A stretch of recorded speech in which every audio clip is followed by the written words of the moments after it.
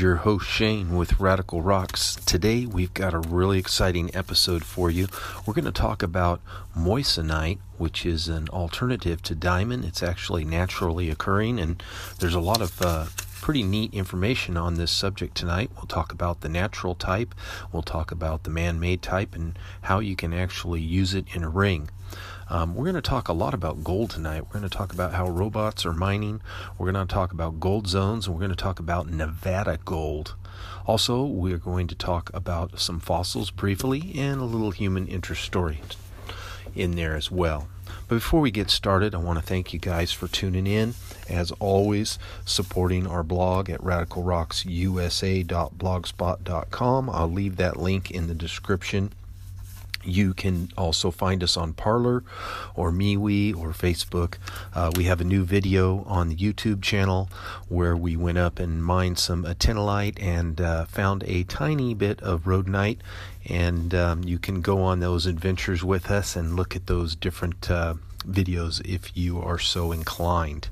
Also, you'll notice at the site we do have a PayPal link for donations, because right now we're not being monetized by Anchor for some reason. We're waiting for a sponsor on that. So if you feel so inclined, thank you in advance. So let's get right into it, guys. We've got a really jam-packed episode today, and I don't want to miss any of it with you. So we're going to get started. One of the first things, we are going to be talking quite a bit about gold. I hope you like gold. We're going to be all over the map today. Gold, gemstones, diamonds, and moissanite. Now, Nevada is America's gold mining and exploration leader. The deepdive.ca had an article on it that was really great about this, written on October the 11th by Phil Garcian. And he says here, he's talking about a mining company, a mining discovery near the town of Carlin, Nevada. And I'm not going to, of course, tell you everything about this article, but I'm going to tell you some very interesting things about this mining. That region was primarily discovered as a silver region. You know, after the gold rush, there was the Comstock lode, the Virginia City. If you've ever been there, it's pretty fun trip. There's a lot of old buildings there and stuff and mining history. But Virginia City became the area of the Comstock, which produced over $7 million in gold and silver. And you got to remember that was way back when it was, $20, $30. 8.4 million ounces of gold. So there was other discoveries around these areas too. Tonopah, the Milfa mine, another 114 million from 1900 to 1920. All kinds of rich gold and silver discoveries here.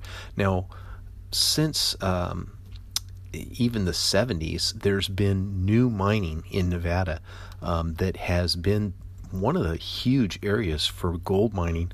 Open pit mining allowed them to get these low-grade ores very inexpensively in an open pit mine, but there's also richer deposits being found.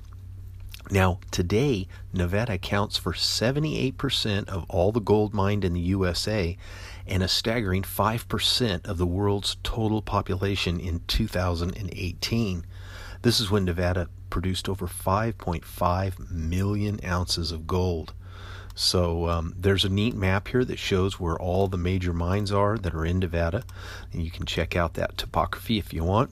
Mountain ranges are roughly 80 miles long and 10 miles wide in these areas that were once created by volcanic activity, and these plates that were moving along caused this mineral-rich magma to rise to the Earth's surface.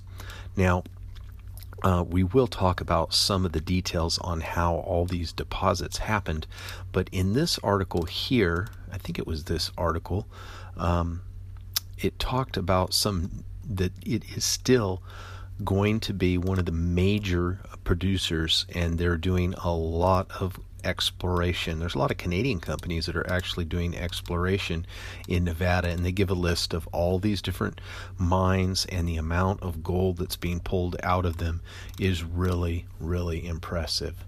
So you might want to check that article out. Now, there's a modern day gold rush going on in Western Australia. There's an article in www.abc.net.au called Modern Day Gold Rush in WA as Mining Executives Flock to Coolgorite for Diggers and Dealers, written by Jared Lucas. And basically there's just a boom there where gold is being mined and the production is up and exploration is up, and there's just millions of dollars being spent on gold exploration there. And this boom is after 127 years ago when gold was first discovered in this area. So there's a lot of information on this, how the activity has intensified, the drilling, the investment dollars, and things like that. If you are so interested, you can read that in depth. But what I want to talk about now, there was another gold article here. We'll read it in a little bit. One fossil news. In weather.com, researchers discover a new, unique species of dinosaur with parrot-like beak and just 2 fingers. Now, this was written by weather.com on 2 days ago by Marig Kish Dixit. So if you want to look that up, there's pictures of the dinosaur there. It was some 6.5 foot tall bird. And they found some very intact fossils of this creature. This was in China, I believe. Was it in China? Hope I'm not getting confused with one of the other stories I read. But it was very different looking from anything they've seen before. And of course they're suggesting, the Gobi Desert. I'm sorry, it was the Gobi Desert. They're suggesting that this could be some sort of a link between species of dinosaurs and birds. But whatever the case is, really interesting pictures, and they did find these almost complete fossils, so really a neat discovery of a new fossil if you're into fossils.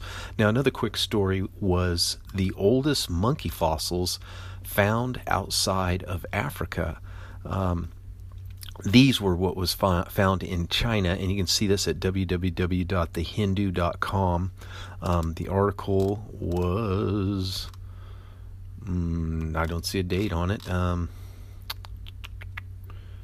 it is, October 11th. Doesn't look like there's PTI is the only name or initials I see crediting here, but the scientists believe that these monkeys, they look a lot like lemurs, were probably jack of all trades, able to navigate trees and on land, and their teeth indicate they could eat a wide variety of plants, fruits, and flowers.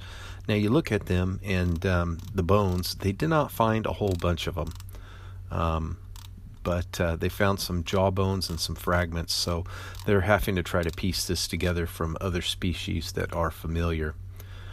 Now let's talk about a robbery that took place.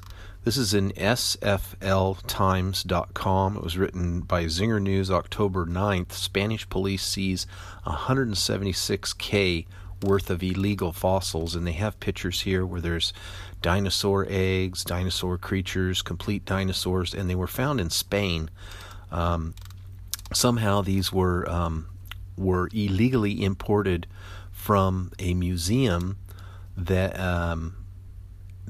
came from Argentina, and they will be finding their way back home. There's some pictures of some of these creatures here, which are some pretty impressive fossils that they have, but they will be making their way back. They feel that they will be transported safely and returned to the museum in Argentina where they belong. Now, we were talking about gold. I'm sorry I'm skipping around, but it's just the way I have everything formatted. I got to grab what I can.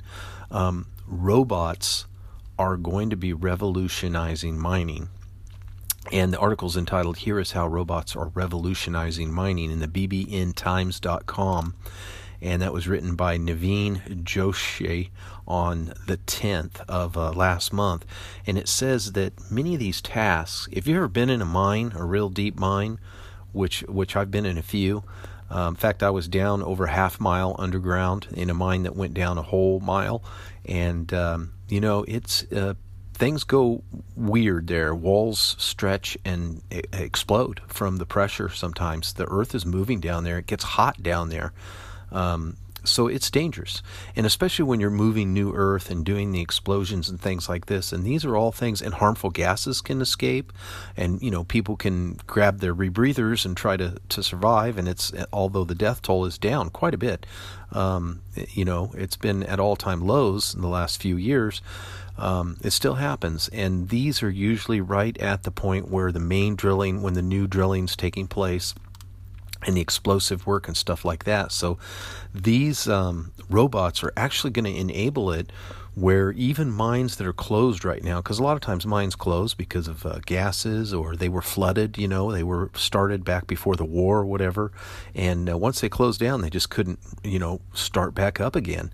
And these are really going to help revitalize the mineral and mines and stuff like that. And there's a huge demand for minerals and mining right now because what's happening is there's a huge demand for the electric cars, the rare earths, the batteries. All this so-called green energy takes a lot of minerals and a lot of mining. It's really going to put a stress on it.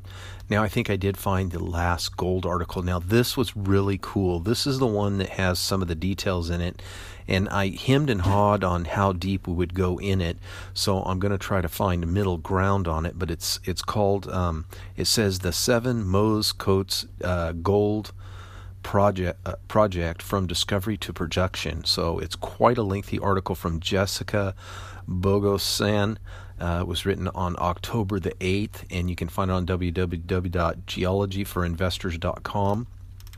But what they do here is it's talking about some of these gold that's been discovered. This is in northern Ontario, Canada, at this Koto gold deposit. And they have a picture here of these molybdenite and then the free gold. And they talk about in great detail, if you really like geology and you really like that high-tech, in-depth explanation, it goes into how this green belt, the Swayze green belt in the southwest area here, is this huge area where there's a large ancient igneous and metamorphic rocks belt, which is the core of the North American continent and contains substantial ore deposits. It's 100 miles long, and it includes this Koto Gold project, and they have a map here that shows all these different areas. These green belts are actually volcanic sedimentary basins that are intrinsically associated with granitic intrusions that have been metamorphosed, and then the terrains are known to host large gold deposits. However, the exact source of gold continues to be a matter of contention. Now, they go through several different ideas where the ore forms through fluids that come through intrusions. Others believe dehydration from rocks during metamorphosizing, and other theories.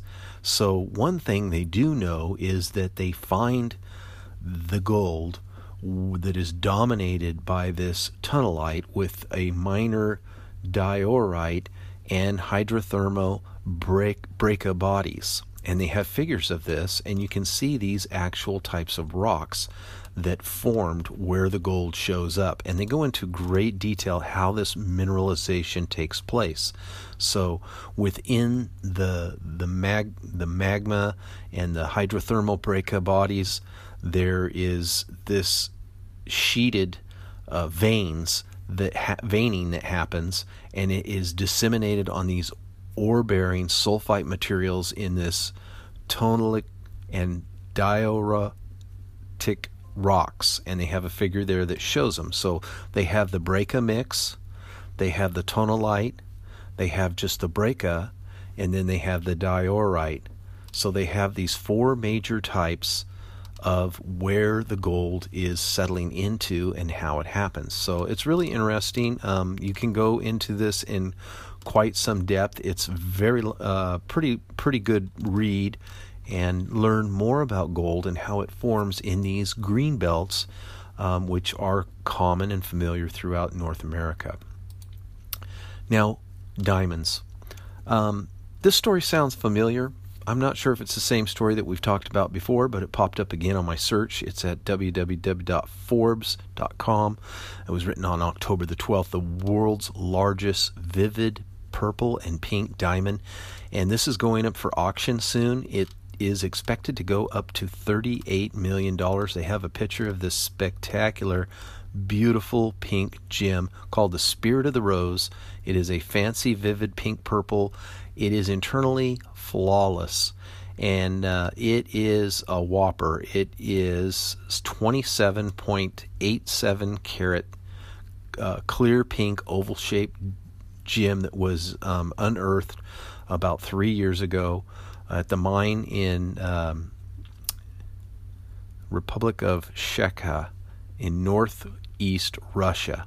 So it is a real beauty, and looks like that will be selling soon. Now, one little human interest story before we get into moissanite, and that is in the www.9 and the word and 10news.com, October 9th, written by Brigid Driscoll, and it's entitled GT Pulse Grand Traverse Area Rock and Mineral Club is 50 years old, and this is in Michigan, and it's just a nice write-up about this rock and gem and mineral club that is 50 years old, the Grand Traverse Area Rock and Mineral Club, 50 years old, and they've been doing trips, they do education, they make cabochons, and they've just expanded to give information. There's members span from geologists to people who know next to nothing, and jewelry makers and everything in between. So it says even if you only know two kinds of rocks, the big ones and the little ones, they've got a place for you there in that club. So it goes on about the club there and when they meet and things like that, and we just wanted to give a shout out to that. Because they're keeping rock hounding alive. And Radical Rocks, that's our motto, is that we're having fun with rocks, we're sharing our rock trips with you, we're sharing in-depth information, we're sharing current discoveries and news, shop tips, mineral identification, lapidary skills, silversmithing, all that stuff, and promoting these clubs that are educating people and keeping this alive. Okay? So let's get into our main event, I guess you could say. So, monzonite, what is it? Okay, monzonite is actually a natural occurring silicon carbon in its various crystal polymorphs. It has a chemical formula which is S, large S, small I, C, and it is a rare mineral that was discovered by the French chemist Henri Moissan in 1893. The silicon carbide is useful for commercial and industrial applications due to its hardness, its optical properties, and thermal conductivity. So this rock is extremely rare to find. It says that the rock samples first came from meteors, and originally it was thought to only have come from meteors. In Canyon Diablo, Arizona in 1893, they were first mistakenly identified as diamonds, but in 1904, Mr. Moissan identified the crystals as silicon carbide. So now, artificial silicon carbide has been synthesized by an Edward G. Ashton, and this is what's led to them being made in a lab, so to speak, and they're very popular. Now, until the 1950s, there was no other source for monzonite other than meteorites, but in 1958, monzonite was found in the Green River Formation in Wyoming.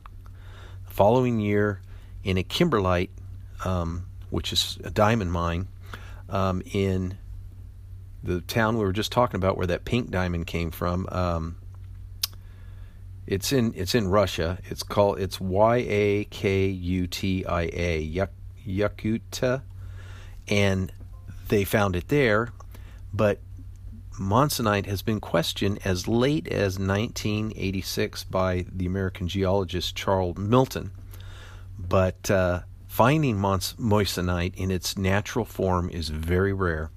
It's discovered in very few rocks from the upper mantle to meteorites, and discoveries show it occurs naturally as inclusions in diamonds, okay, and other rocks, kimberlite, lamproite, and also identified as pre-solar grains and other meteorites, okay.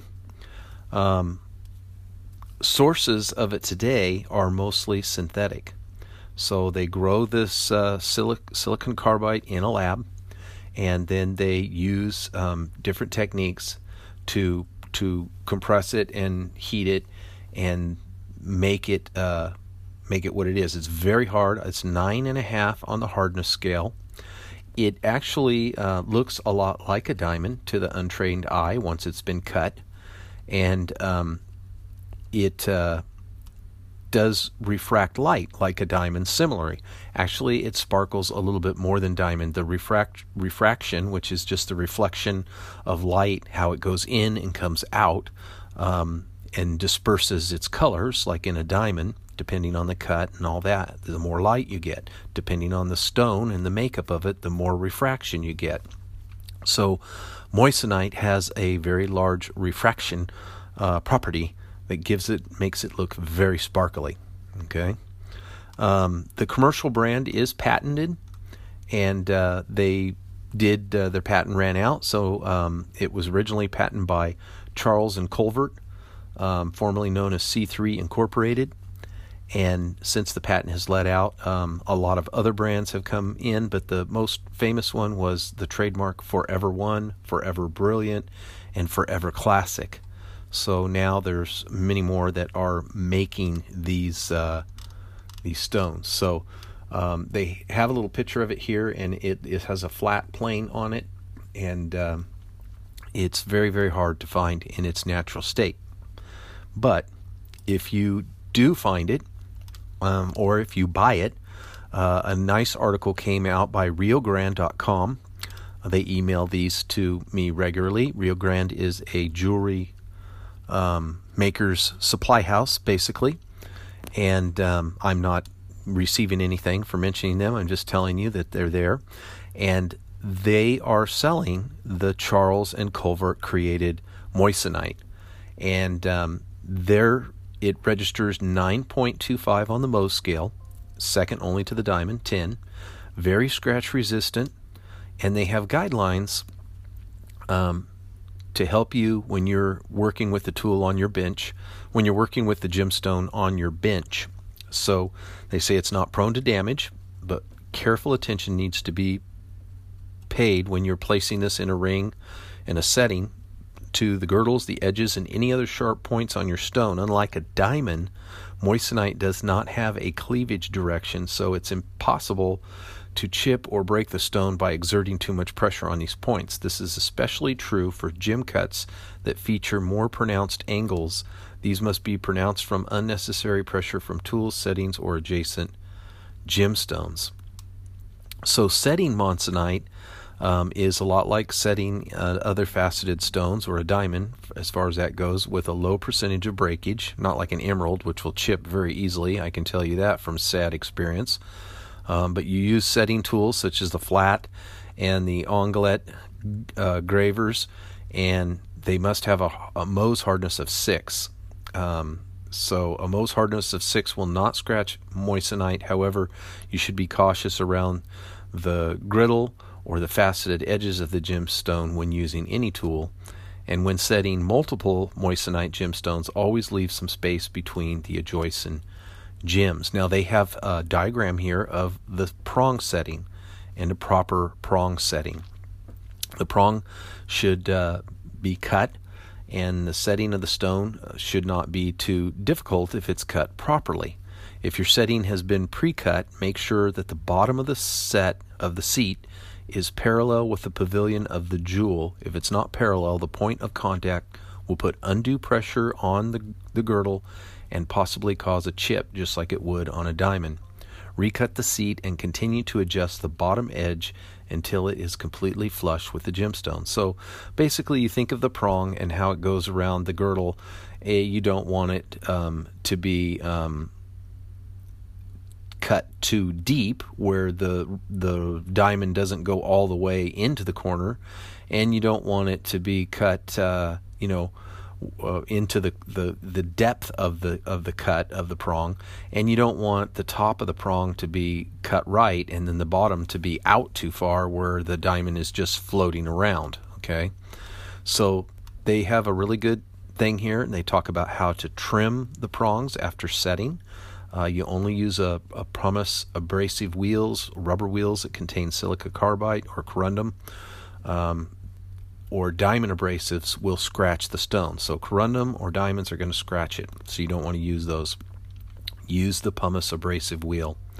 They have other advice for deburring the edges with a 90 heart bearing burr, and that will be an angle more parallel with the cut of the jewel and give better support for your gemstone.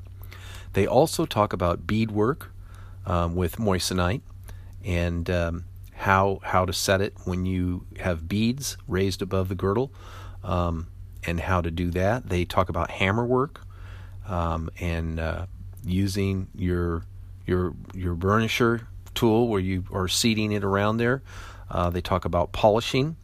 It says any abrasive used to polish silver or gold are safe to use on this created moissanite, and you can also use heat or steam to clean your stone as you would a diamond. Do not tumble polish the gems that are already set, as that would have a high chance of chipping the stone. And then there's ultrasonic machines. They said that single jewelry pieces set with moissanite are safe to clean in ultrasonic, but multiple jewelry items, each piece on a hook, so that they do not collide with other pieces, and you can use in either a hot or cold solution. They talk about repairs, they talk about acids for the jewelry, they talk about everything there, so you can check that out. So I hope you enjoyed today's episode. Be sure and check out our links. I'll leave a link in the description. And remember, rockhounds don't die, they petrify.